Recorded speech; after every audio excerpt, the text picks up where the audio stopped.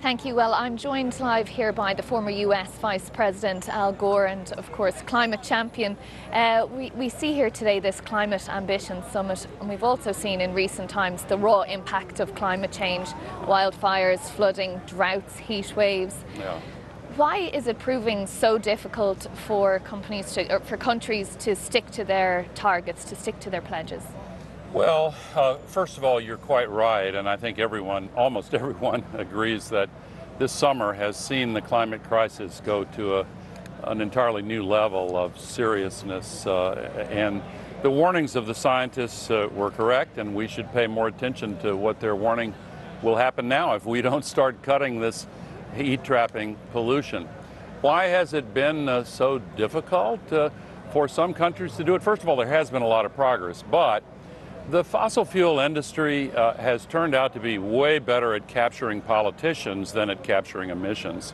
And they have fought tooth and nail against any and every measure to try to cut back on the burning of fossil fuels. The climate crisis is a fossil fuel crisis. And there are many politicians that are just so in tune with the fossil fuel polluters that they do whatever they want, whatever the polluters ask them to do. Well, just on that note, we saw today the British Prime Minister announcing a delay to many policies, including a delay to the ban on new petrol and diesel cars, supposed to be 2030, pushed back to 2035. What's your response to Rishi Sunak's actions? Well, I have to say, first of all, I'm not a citizen of the United Kingdom, and I will leave that up to the people who are citizens of the UK, but speaking from a global perspective, if I may, it's certainly shocking and disappointing, particularly at a time when the rest of the world is struggling to move in the right direction, to have a leader of the UK, which has been in recent years trying to provide a leadership role, to turn back in the wrong direction. Again, this is for the people of the UK. I have heard from many friends in the UK, including many members of the Conservative Party, by the way, who have used the phrase utter disgust and contempt. And young people who feel really strongly about this. Some have said they feel like they were stabbed in the back. But this is for the UK to sort out, and I'm going to stay out of the political situation there. What does it say, though, about global unity and about the push for climate change when the UK, a global leader, has a permanent seat on the Security Council here, and the Prime Minister, instead of coming to discuss with the other nations how to fix this problem, stays at home and announces decisions delaying actions? Well, I think that many here would say they're quite disappointed by it. Does it send a message to other nations, though, who perhaps look to the UK for leadership?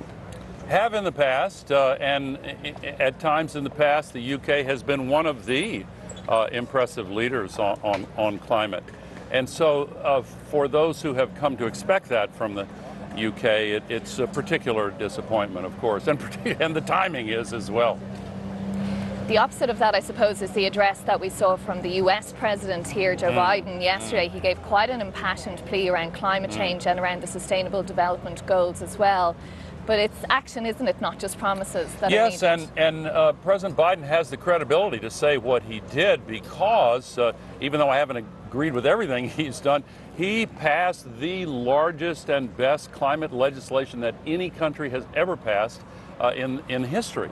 And it is beginning to bring about a very positive change in the U.S. And we've seen other countries stimulated to do positive things too. Brazil, Australia, both have changed their governments and adopted pro-climate policies. And the European Union has accelerated the clean energy transition, partly because their ambitions merged with their disgust at Putin's craven effort to blackmail them into supporting his sadistic invasion of Ukraine.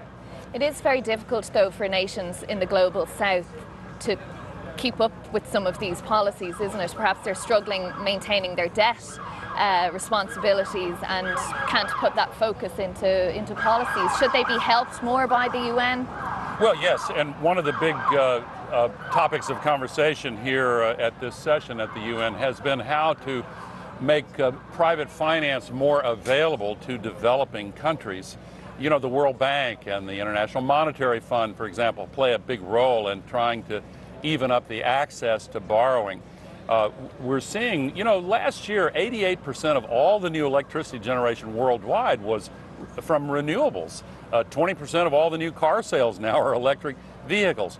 But in the developing countries of the world, the poor countries, if you will, they don't have the same access to borrow capital to build the solar farms and the wind farms and the EV factories. But we have to change that. Well, this summit today, the Ambition Summit, is about celebrating the first movers and doers. Is there hope as you see it, or is it too late for the planet at this stage? Oh, no, we don't have time for despair. We have work to do. And in all of the morally based movements in our history, including the abolition movement, which really began in the UK, civil rights movement in my country, women's suffrage, in all of those movements, there were times when the advocates were tempted to despair. But when the central question was revealed as a choice between what's right and what's wrong, the outcome became foreordained. We are very close to that political tipping point where climate is concerned. Okay, well, we leave it there on that note.